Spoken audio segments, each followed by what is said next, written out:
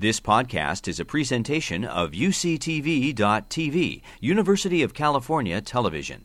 Like what you learn? Help others discover UCTV podcasts by leaving a comment or rating in iTunes. This program contains graphic images and discussion. Viewer discretion is advised.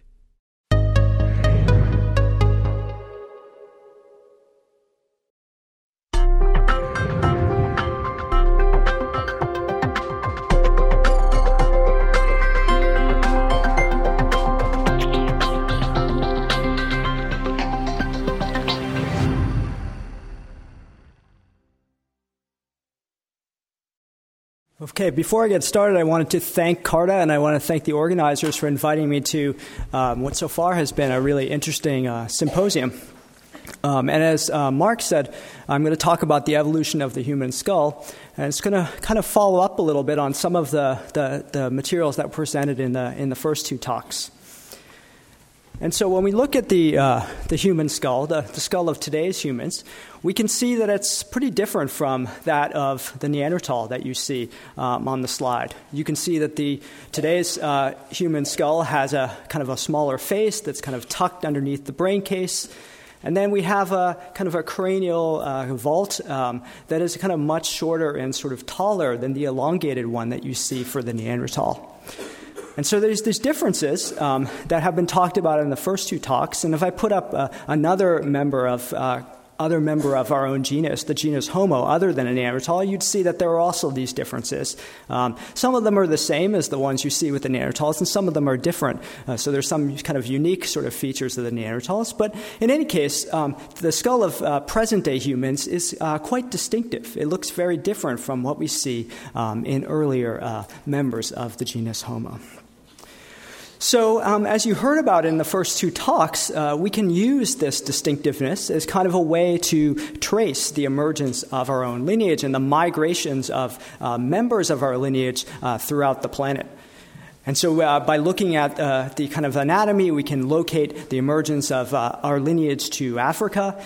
We can also couple this with genetic evidence, which locates the origin of our lineage in Africa. And then genetic evidence coupled with evidence from the anatomy can allow us to kind of trace the movement of our lineage outside of Africa and around the planet.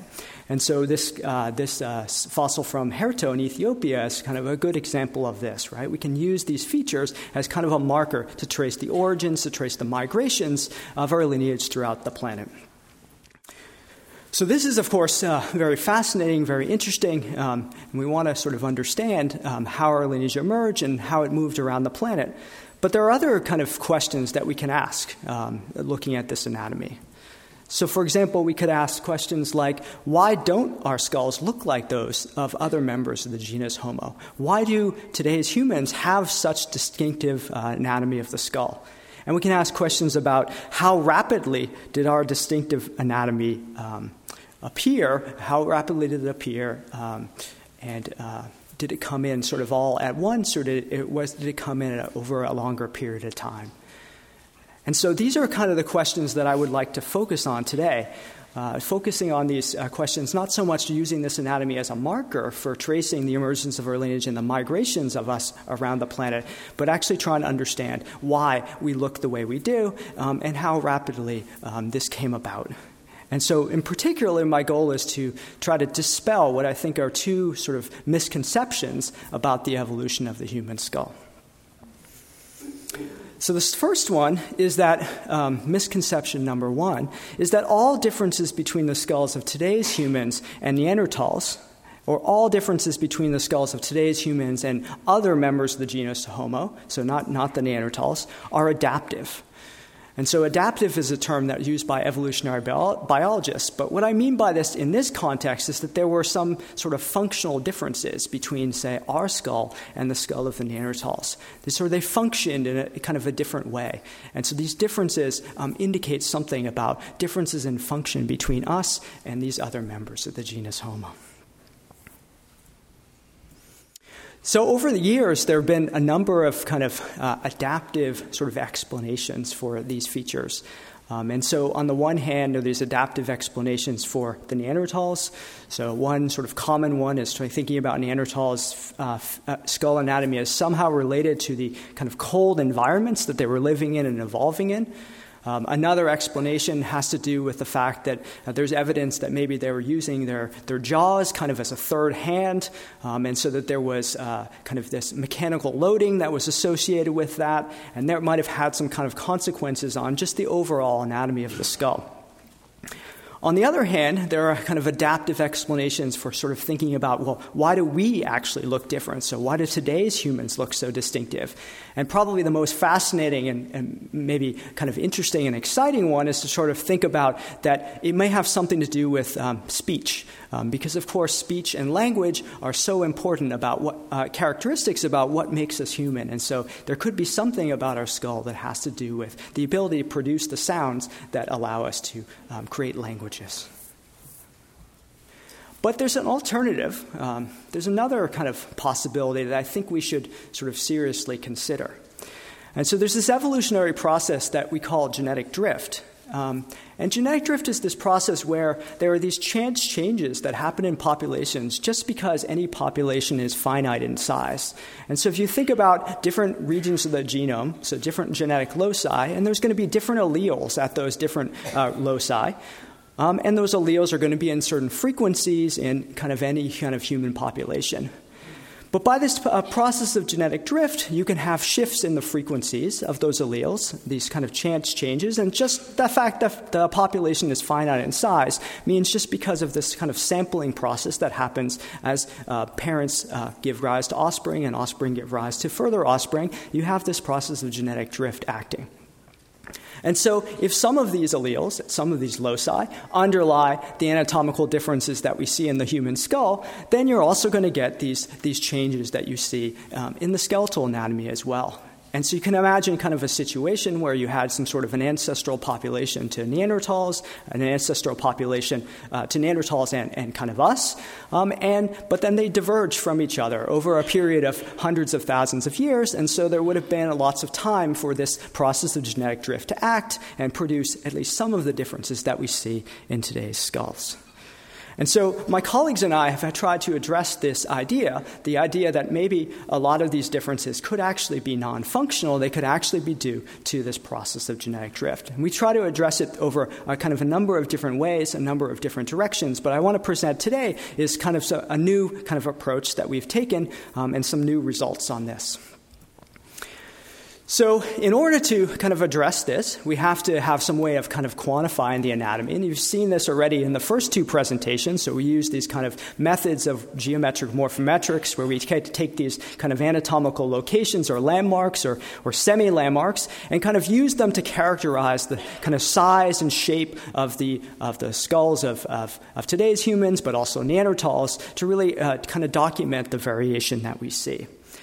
And then we take this data and we analyze it in a particular way. And the approach we've taken is we use kind of models from quantitative evolutionary theory to kind of make predictions about what we would expect if the divergence was entirely due to this process of genetic drift. And then we compare that with the observed data and see if it looks like it's consistent or not. And so here come some of the results, and you're looking at these two-dimensional plots, which are kind of similar to what you've seen in the first two talks. What you're looking at is actually a little bit different, but you have these same kind of axes of variation, these principal component axes. And the black arrows are kind of the kind of observed patterns of variation. And this is for a comparison between Neanderthals and different populations of today's humans, and also between a little more ancient kind of humans we call Upper Paleolithic, individuals from the Upper Paleolithic from Eurasia. And so that's what the black arrows are showing. But what the red ellipses are showing are the expectations if everything was entirely due to genetic drift. And what you can see here is that the black arrows are actually within the red ellipses, which suggests that these patterns of variation we see in the actual empirical data are consistent with this process of genetic drift. So this was an interesting result. It fits with some of the other analyses that my colleagues and I have done over the years. But one thing you might be asking is, well, maybe it's consistent with genetic drift, but do we actually have kind of the ability or the power to kind of detect deviations from this model of genetic drift? Could the data sort of look like it's consistent because we don't really have an ability to detect deviations from that? And so one way we took to sort of address this is we did another comparison. And in this case, we're comparing us, Homo sapiens, to a number of different species of great apes. So we're comparing with common chimpanzees, we're comparing with bonobos, and we're comparing with gorillas. And what you can see is that in the same analysis, the same kind of analysis, you can see that the situation is very different. So in this case, all of the black arrows, or in most cases in the different projections, the black arrows are outside the red ellipses, which suggests that it's inconsistent with a divergence by genetic drift. So what this gives us confidence that we actually have an ability to detect deviations from this process of genetic drift, and so the situation that we see in Homo within our own genus actually looks kind of different from the situation we see when we compare Homo sapiens to other great apes. So the next misconception that I want to talk about is that the modern human skull appeared rapidly about 200,000 years ago in Africa. And the first presentation by Professor Hublin talked about this some, and so I'm going to cover some of the same ground. So when we actually look at the fossil record, what we see is we don't see a kind of an abrupt appearance of this kind of modern anatomy, this anatomy that kind of links us, these fossils with today's humans. We actually see kind of as old as maybe 300,000 years ago from Jebel al-Rood, we see faces that look similar to today's humans, but the brain cases don't look very similar to today's humans. And then kind of more recently in time, we see kind of more of these features, like today's humans. And so it seems like it's kind of this gradual and sort of lengthy process where you get this accumulation of these features through time. So it doesn't seem to be a very kind of abrupt or sort of punctuated appearance of modern human anatomy at 200,000 years ago. So a lot of this, what I'm talking about, is kind of a bigger sort of sweep of human evolution. So we're looking back kind of many hundreds of thousands of years and sort of tracing this very longer kind of period of the emergence of our lineage. But there's actually some events that happened actually quite recently in time, which I think were very important in sort of determining, what the skull anatomy of today's humans looks like. And what I'm talking about is agriculture.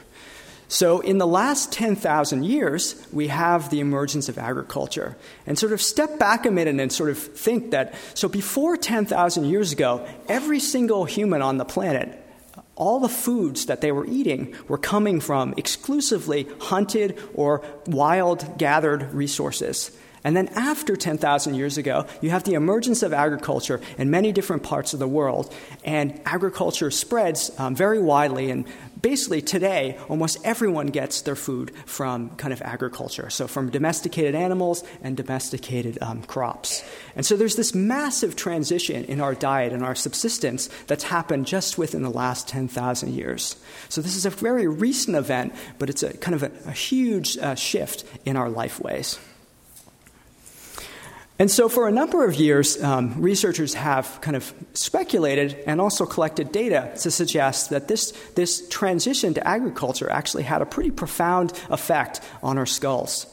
And so the basic idea is you go from very kind of hard sort of foods to much kind of softer foods. And because of these softer foods, you had a much kind of lower, some mechanical loading of your jaws. And because of the lower mechanical loading of your jaws, you have these changes in the anatomy of the skull. And so this figure right here is kind of a reconstruction where you go from the black outline of a kind of a hunter-gatherer to the blue outline of an agriculturalist.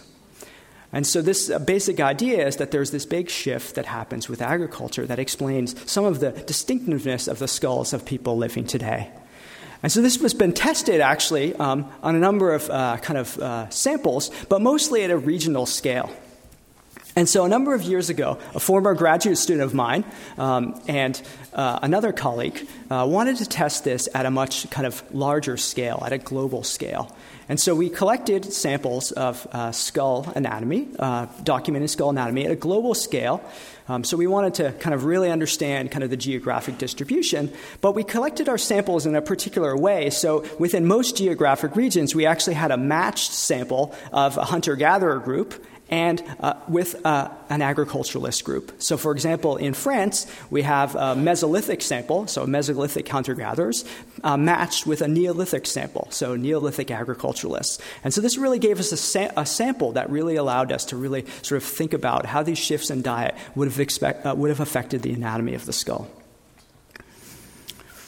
So we collected these kind of anatomical landmarks that you've seen a lot, earlier in my talk and also in the other talks. And actually, maybe a distinction to make is actually so far everything that I've been talking about hasn't really technically been the skull. It's been technically about what we call the cranium, right? So anatomically, the skull is composed of the cranium and the mandible being the lower jaw.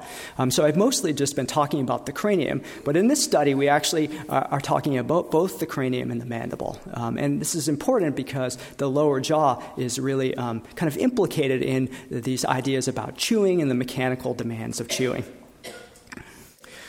So let me walk you through a few results here. So the analysis that we did really allowed us to sort of figure out what are the different factors that contribute to the variation that we see in our samples, the variation in skull form that we see across different individuals. And what you're looking at on these graphs here, so the top is the cranium, the bottom is the mandible, and what you're looking at is that this distribution, so how far out it is, so the closer it is to the 400 end of the x-axis, or the closer it is, or closer into the 50 end of the x-axis, that's further in. So if it's further out, closer to 400, it means that it's kind of a more important factor. If it's closer to the 50 side, it means that it's kind of a smaller factor. And what it turns out actually is the most important sort of source of variation is actually individual level variation kind of within groups. And so this tells us any human group or any human population is there's actually a lot of different individual variation. So if you take a human group from anywhere in the world and you kind of look at their skull form, there's a lot of differences actually between different individuals just from within that group. So everyone's kind of an individual. Everyone sort of looks kind of different from everyone else.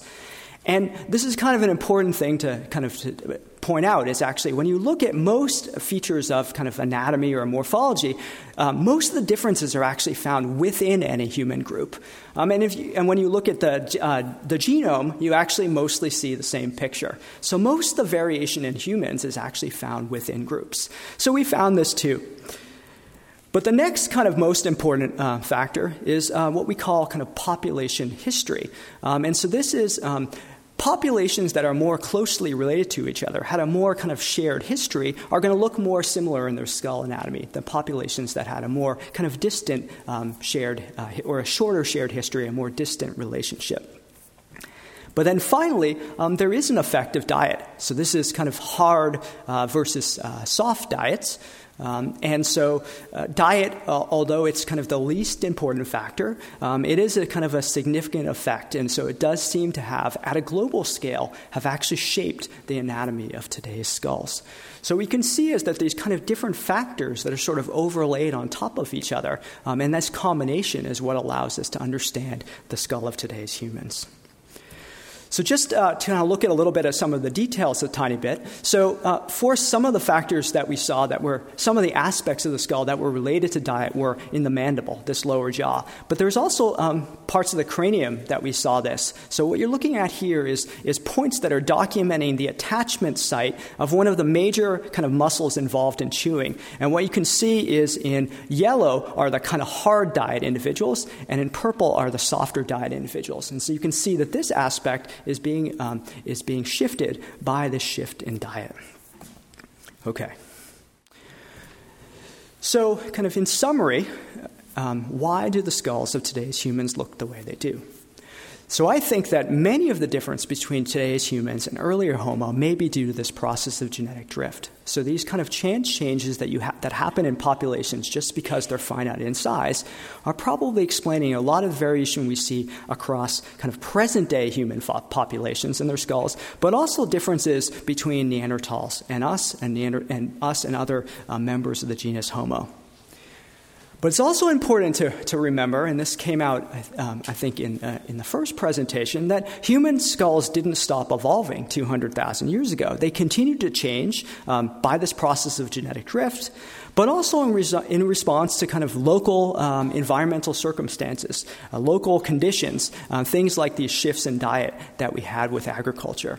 And so you can see that there is a bunch of different factors that are kind of laid on top of each other that really allow us to understand why the skulls of today's humans look different from other members of the genus Homo.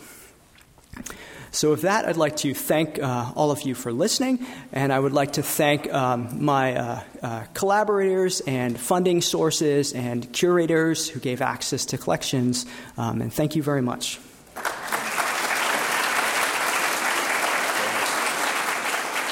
Stone technology is actually an important component of our history. The data we have now is that stone tool production, not just tool use, tool making, emerged at 3.3 million years and was replaced by metal tools at about 4,000 years ago, although the process of replacement was a long one. It took about 2,000 years for people to abandon stone tool and turn into metallurgy.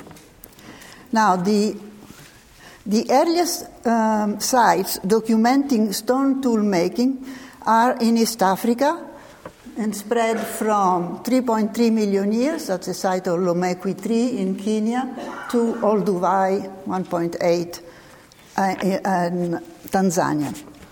The earliest site is Lomekwi 3 in Kenya, dated to 3.3 million years. It is a small assemblage, about 149 artifacts, including also material from the surface. The inclusion of material from the surface is supported by the refitting of a stone flake onto a core that comes from the excavation. This is the refitted flake, and this is the core.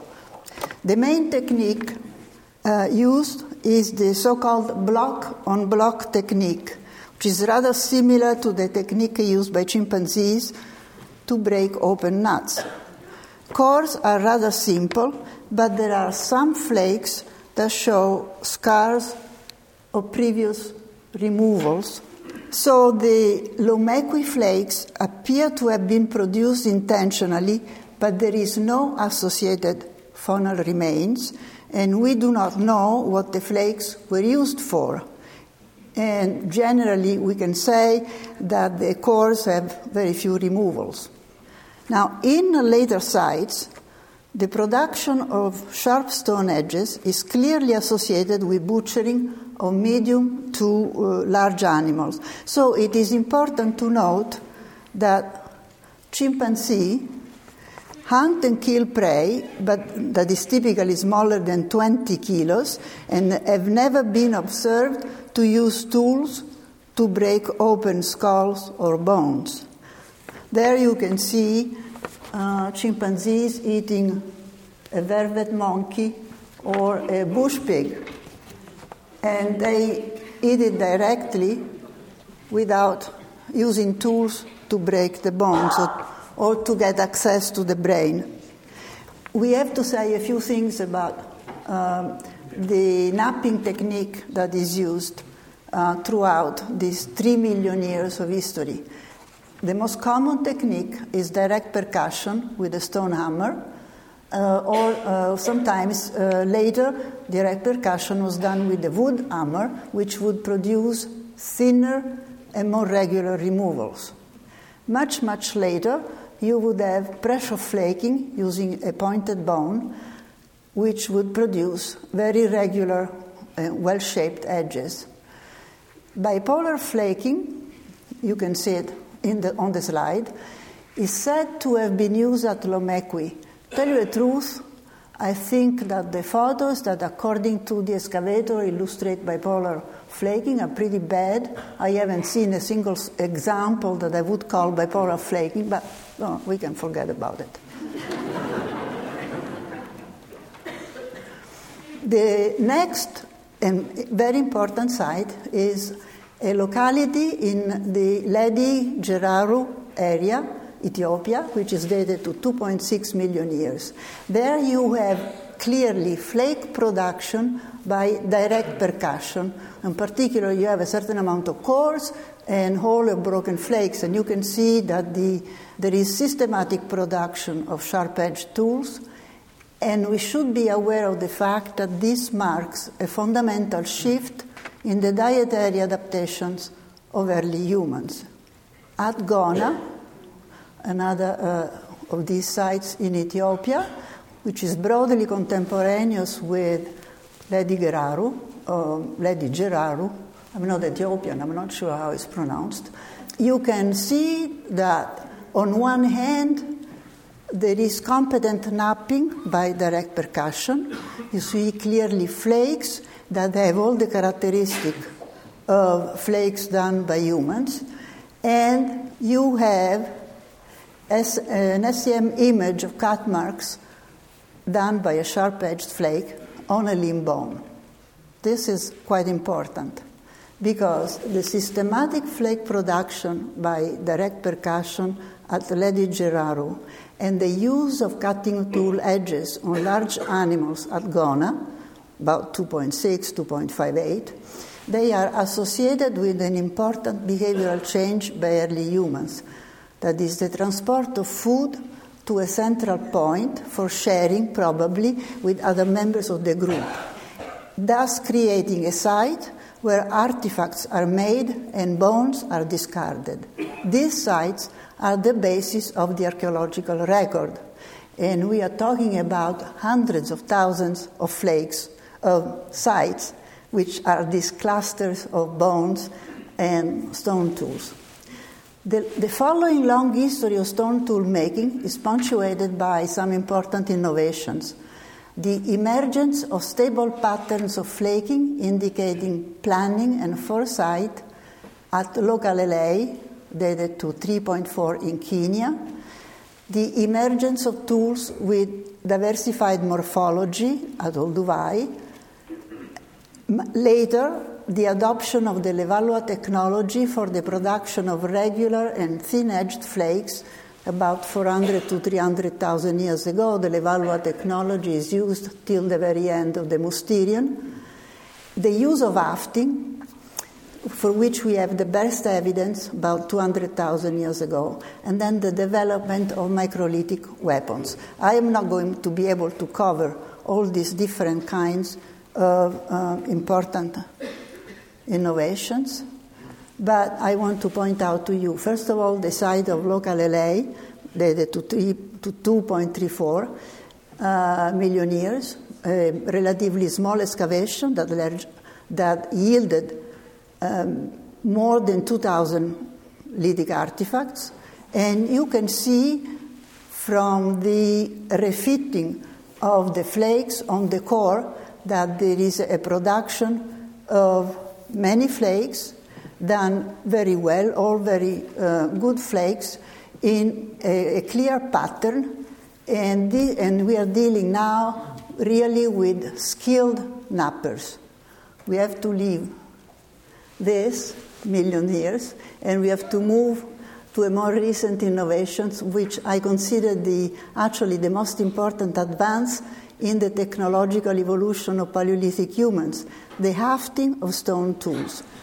Joining a handle to a knife or scraper and attaching a sharp point to a wooden shaft made stone tools more efficient and easier to use.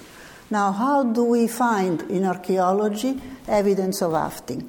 Well, the first and direct evidence would be to find intact, hafted tools. Now, this is extremely rare. The few examples are very late in time, and what you can see here, for example, is a part of a spear that was thrown by a spear thrower from the Yukon in Canada, melting ice, and dated to 4000 BP. In other words, archaeologists have to rely on indirect evidence of hafting. One is the presence of impact scars on stone tools that were used as spear tips, and also on the basis of these stone tools, indicating strong impact on bone, and by rebound also removal of flakes from the bucket, from the base of the tool which is inserted in the socket.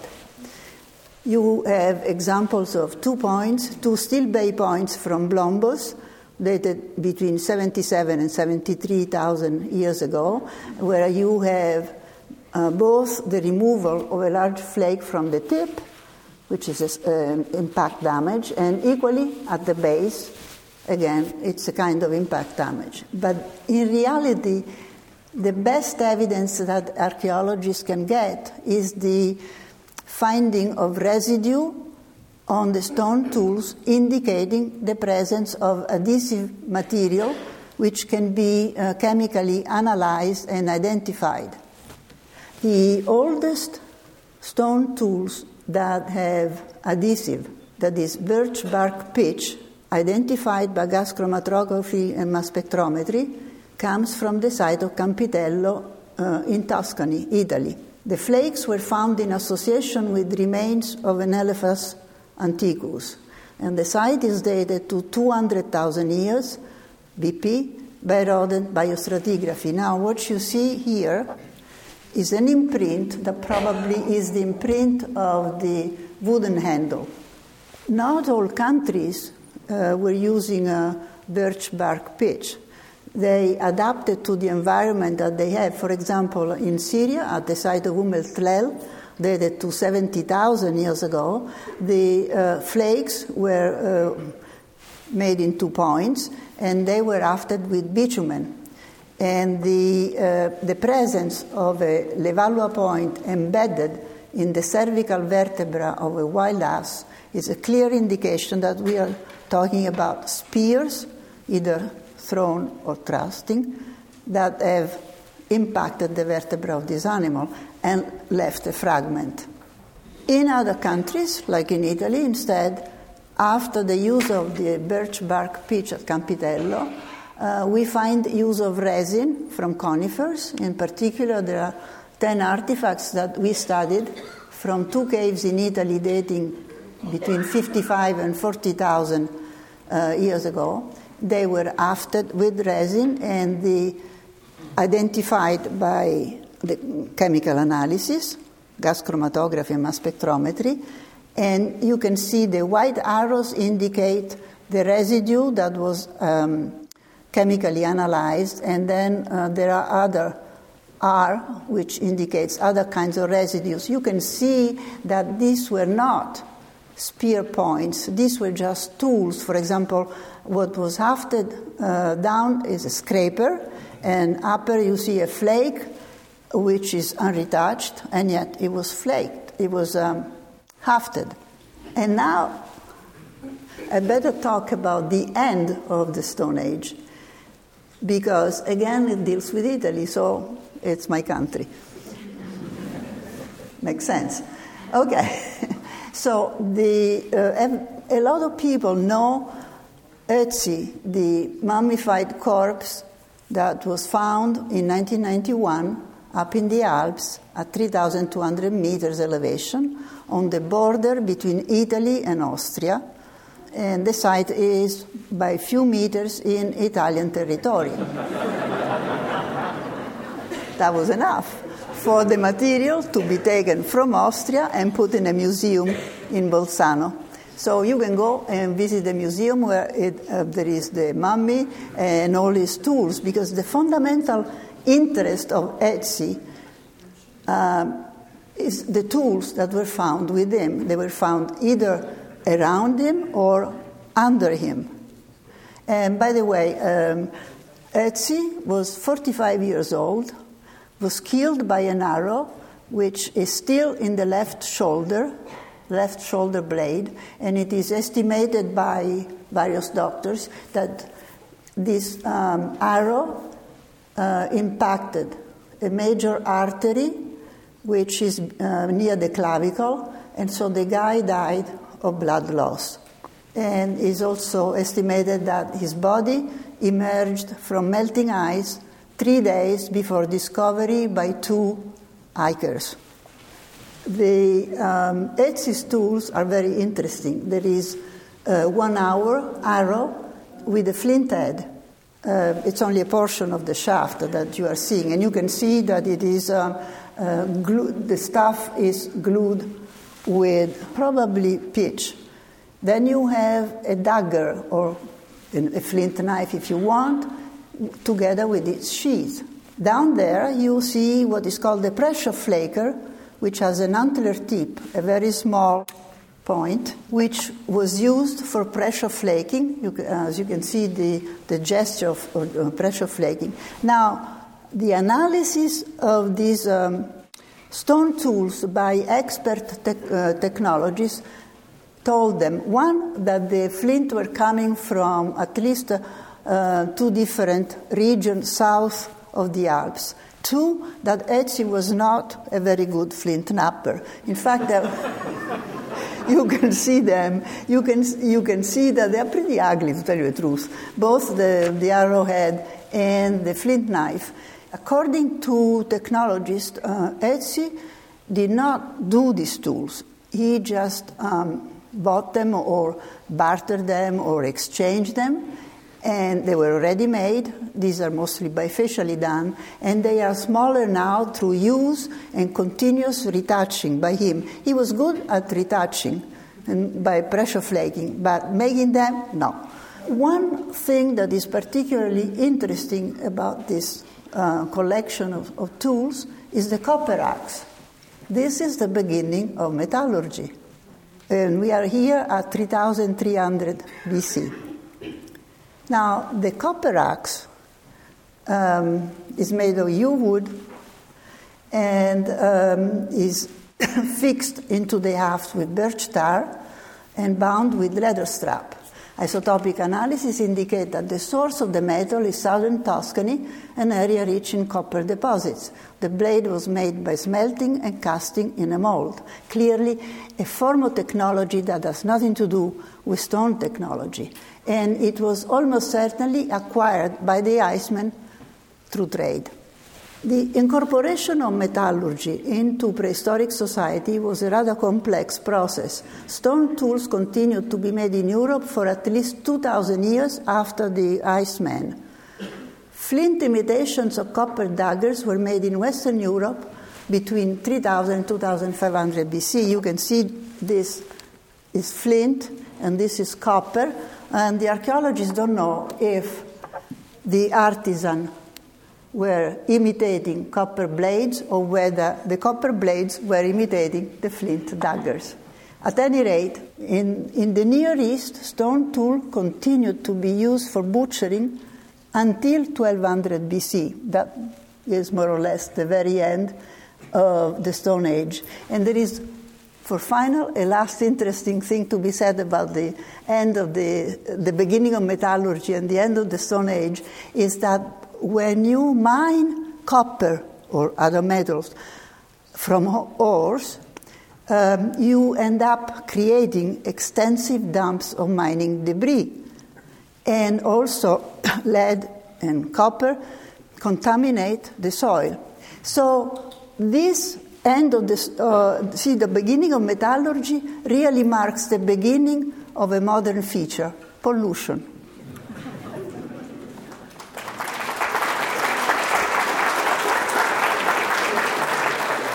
Thank you for this opportunity to present some of my work. I'm going to talk about archaic introgression and what we've learned about introgression from these archaic hominins in the history of non-Africans, and more recent work that talks about archaic introgression in African populations. So analyses of genetic data have shown the broad outlines of the evolution of modern humans We know that modern humans evolved in Africa, and then there was this out-of-Africa exodus. What has happened in the last 10 years is this revolution in ancient DNA has given us access to genome sequences from two archaic hominins, the Neanderthals and the sister species, the Denisovans. And by comparing these genome sequences to modern human genomes, we are learning about the interactions between archaic and modern human populations. For example, we now know that all non-Africans today trace a small proportion of their genetic ancestry to the Neanderthals. On the other hand, Oceanian populations, in addition to their Neanderthal ancestry, also trace some ancestry to the Denisovans. Now, because these introgression events introduced a large number of mutations within a short span of time into the human gene pool, there has been the hypothesis that these introgression events could have had a major impact on human biology. So this has motivated a number of efforts to better understand and connect these introgression events to impact on specific traits. So here's an example of an early effort that I was involved in, where we were looking for genetic variants that predispose Mexican Americans to type 2 diabetes. And this analysis revealed a novel genetic variant. And what we found was this variant had a unique geographic distribution where the risk variant was essentially absent in Africa. It was present at low frequencies outside of Africa, but it was particularly present at higher frequencies in most of the Americas. And when we compared the mutations that were present on this genetic variant to the Neanderthal genome, we found that this was likely to have introgressed into the modern human gene pool from the Neanderthal introgression event. So there have been several such other notable examples of specific introgressed variants that have affected biology. For example, there's been an introgression that has been documented in the STAT2 gene, which is particularly important in immune-related function. Another extremely exciting discovery was the EPAS1 gene. So this is a gene where specific mutations that have been found in Tibetans have been shown to be important in adapting to higher altitude living.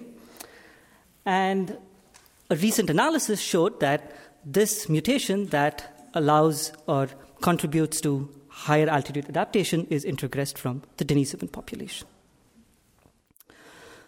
So to better understand the contribution of introgressed DNA to specific biological phenotypes, we'd like to go from understanding which genes might be introgressed to a more genome-wide assessment. So this has motivated efforts to build maps of introgressed DNA. What does that mean? So if you look at a population that is descended from an introgression between a modern human and an archaic, the genome of this population has a mosaic structure where there are parts of the genome that are inherited from the archaic population and others that are inherited from the modern human population. And because of the way recombination chops up the haplotypes that are passed down from one generation to the other, if you look at these genome sequences, the length of these introgressed segments are characteristic of the time before which the introgression occurred. So how do we go about building maps of archaic DNA? So we use statistical models which compare the genome sequence that we are interested in to an archaic genome as well as to a modern human genome. And by comparing the genetic variation that is shared between the test genome, the archaic genome, and the modern human genome, we can essentially build these maps that tell us what regions of this test genome trace their ancestry to the archaic population. So using these maps, we can begin to understand at a very fine scale how archaic ancestry is distributed, both across populations and across the genome. For example, we looked at a very diverse set of modern human individuals today, and we built maps of Neanderthal DNA in these populations. And what we show is we recover the signal where there is an enrichment of Neanderthal DNA in populations residing outside of Africa. There is interesting variation within these populations, and I think Josh Akey's talk will touch upon the factors behind this variation. We can also build maps for Denisovan DNA, and we see an enrichment of Denisovan introgression in Oceanian populations, but we also see populations in East Asia which have small amounts of Denisovan introgressed material. Beyond looking genome-wide across populations, we can ask, how does introgressed DNA vary along the genomes? And what we can see is that there is a wide variation in how much introgressed material a person carries as we move along their chromosomes. For example, there are places in the genome where there is an enrichment of introgressed DNA.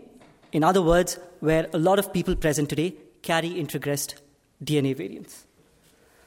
For example, EPAS1 was the example that we started out with, has a high proportion of introgressed variants when we look at Tibetan populations, and these are variants introgressed from the Denisovan lineage. Here's another example. So this is a gene that's a particular outlier. It lies in this locus called the basonuclein gene, a gene that is known to be involved in skin-related function. And at this gene, present-day Europeans, about half of them carry the Neanderthal variant, compared to about 50,000 years ago, when only about 2% of them carried the Neanderthal sequence. So we can try to figure out what might have resulted in an increase in the Neanderthal frequency at this gene, likely because this had some adaptive benefit. However, it's not the case that all introgressed Neanderthal variants are necessarily adaptive. Indeed, we think that genome-wide, most introgressed Neanderthal or Denisovan DNA is deleterious. For example, there are large regions of the genome, which we call deserts of archaic ancestry, where no present-day human carries either Neanderthal or Denisovan DNA. So these are particularly interesting because these are places in the genome which seem to be resistant to introgression, and potentially they harbor mutations that are responsible for the modern human phenotype. So here is one particularly interesting example of a desert. This is a desert which is resistant to both Neanderthal and Denisovan introgression, and it overlaps a gene called FOXP2. So FOXP2 is this famous gene that has been shown to be involved and important in speech and language. So now, moving beyond non-Africans, we'd like to switch our attention to introgression in Africa. So the reason why our understanding of introgression outside of Africa has been so advanced is because of the availability of whole genome sequences from archaic populations like the Neanderthals and the Denisovans. But once we turn our attention to Africa, the situation becomes a lot less clear. The reason is we don't have ancient DNA from archaic hominin groups. It would be wonderful to have them, but the technology hasn't yet been successful in extracting ancient DNA.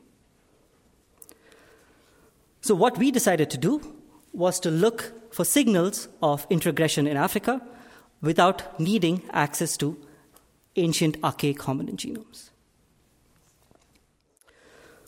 So to do this, we adapted two complementary approaches. So one is an approach that looks at genome-wide data, and it counts up the different classes of mutations that a person carries along their genomes. And it turns out that these classes of mutations are indicative or characteristic of the history of archaic introgression. The second line of evidence involves building these maps, but doing so without recourse to an archaic reference genome. So let's talk about the first line of evidence.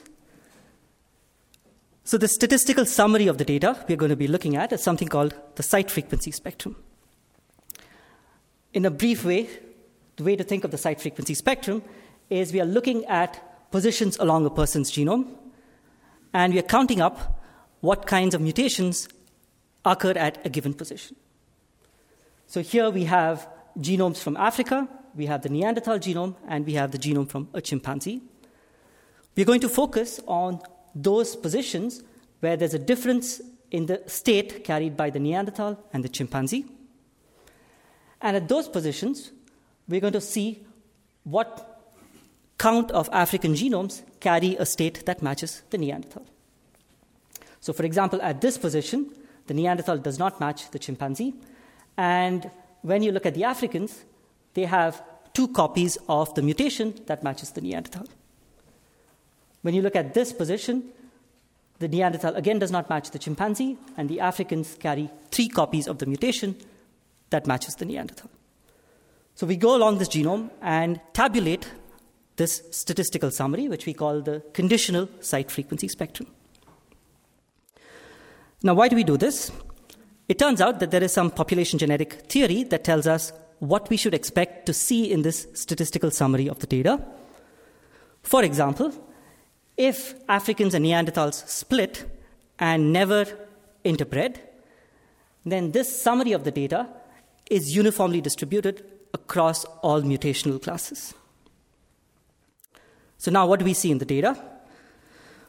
When we look at the West African population, the Yoruba, the conditional site frequency spectrum, which here is the blue dots, are far from uniform. They have this U-shaped pattern. We looked at other West African populations, and we find the same characteristic U-shaped pattern. So in other words, at least a simple model where Africans and Neanderthals split and went their own way does not fit the data.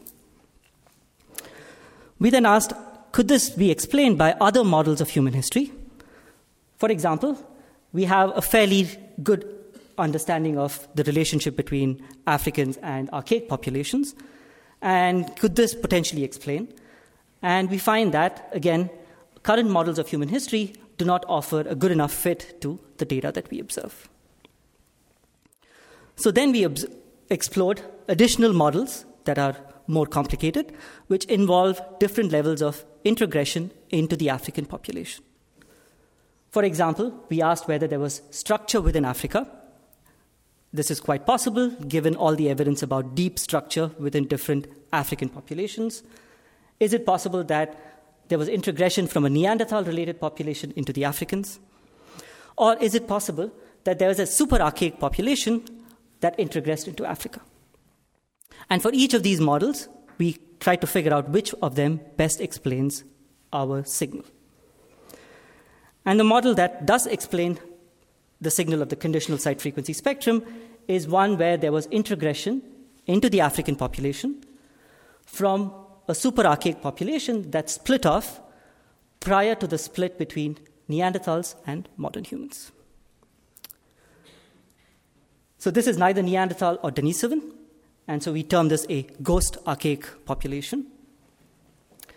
And the key thing to remember here is this is actually quite deeply diverged, farther more than the Neanderthals and the Denisovans compared to the modern humans. Now we can be more quantitative about this analysis, and we can try to figure out when did this population split off, when did it come back and interbreed, and what proportion of archaic ancestry is present in Africans today. And so we did further analyses, and these are estimates with quite wide uncertainties. But what we estimate is a date of about 600,000 years for the split time and an interbreeding time of around 43,000 years. So this is still fairly recent interbreeding event in the history of the African population. Further, we estimate a fairly substantial contribution of this archaic ghost lineage of about 11%, so compared to the Neanderthal and the Denisovan introgression event, which are of the order of a couple of percent. So we try to have a complementary line of evidence to convince ourselves that this was plausible.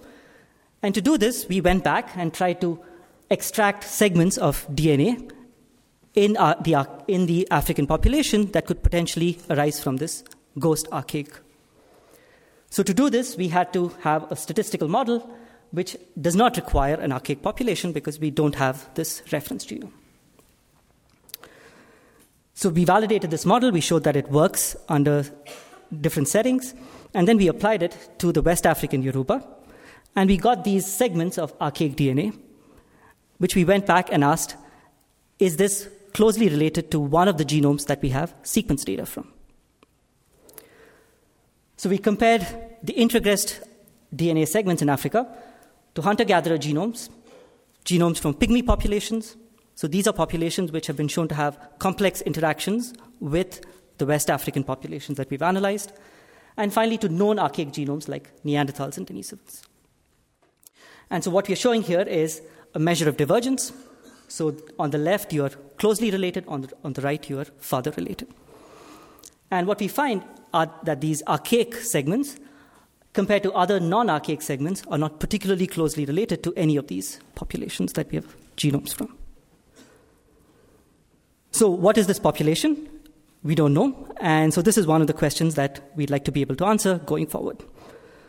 So just to summarize, there is clear evidence that there is archaic introgression within and outside Africa. And we have an increasing complexity in the picture of interactions between modern humans and archaics. So John Hawkes also talked about this preprint that came out last week from Alan Rogers' group, which showed that there are additional archaic introgression events in human history. And so a big question for us is to have a holistic picture which puts together these different introgression events, asks whether some of these are coming from the same population or are these distinct archaic groups. This is a challenging task, and to be able to do this, we need to analyze diverse modern and ancient genomes from Africa. We don't have ancient archaic genomes, but we do have ancient genomes from other modern human populations. And we need to do this in the context of these more realistic models of history, which take into account deep introgression events. And finally, the statistical models that we've talked about are making certain assumptions which are fairly simplistic, and those need to be extended to handle this complexity. All right. With that, I'd like to acknowledge my student, Arun, who's done a lot of this work on ghost archaic introgression and funding, and I'd be happy to take questions. You've been listening to a podcast by University of California Television. For more information about this program or UCTV, visit us online at uctv.tv.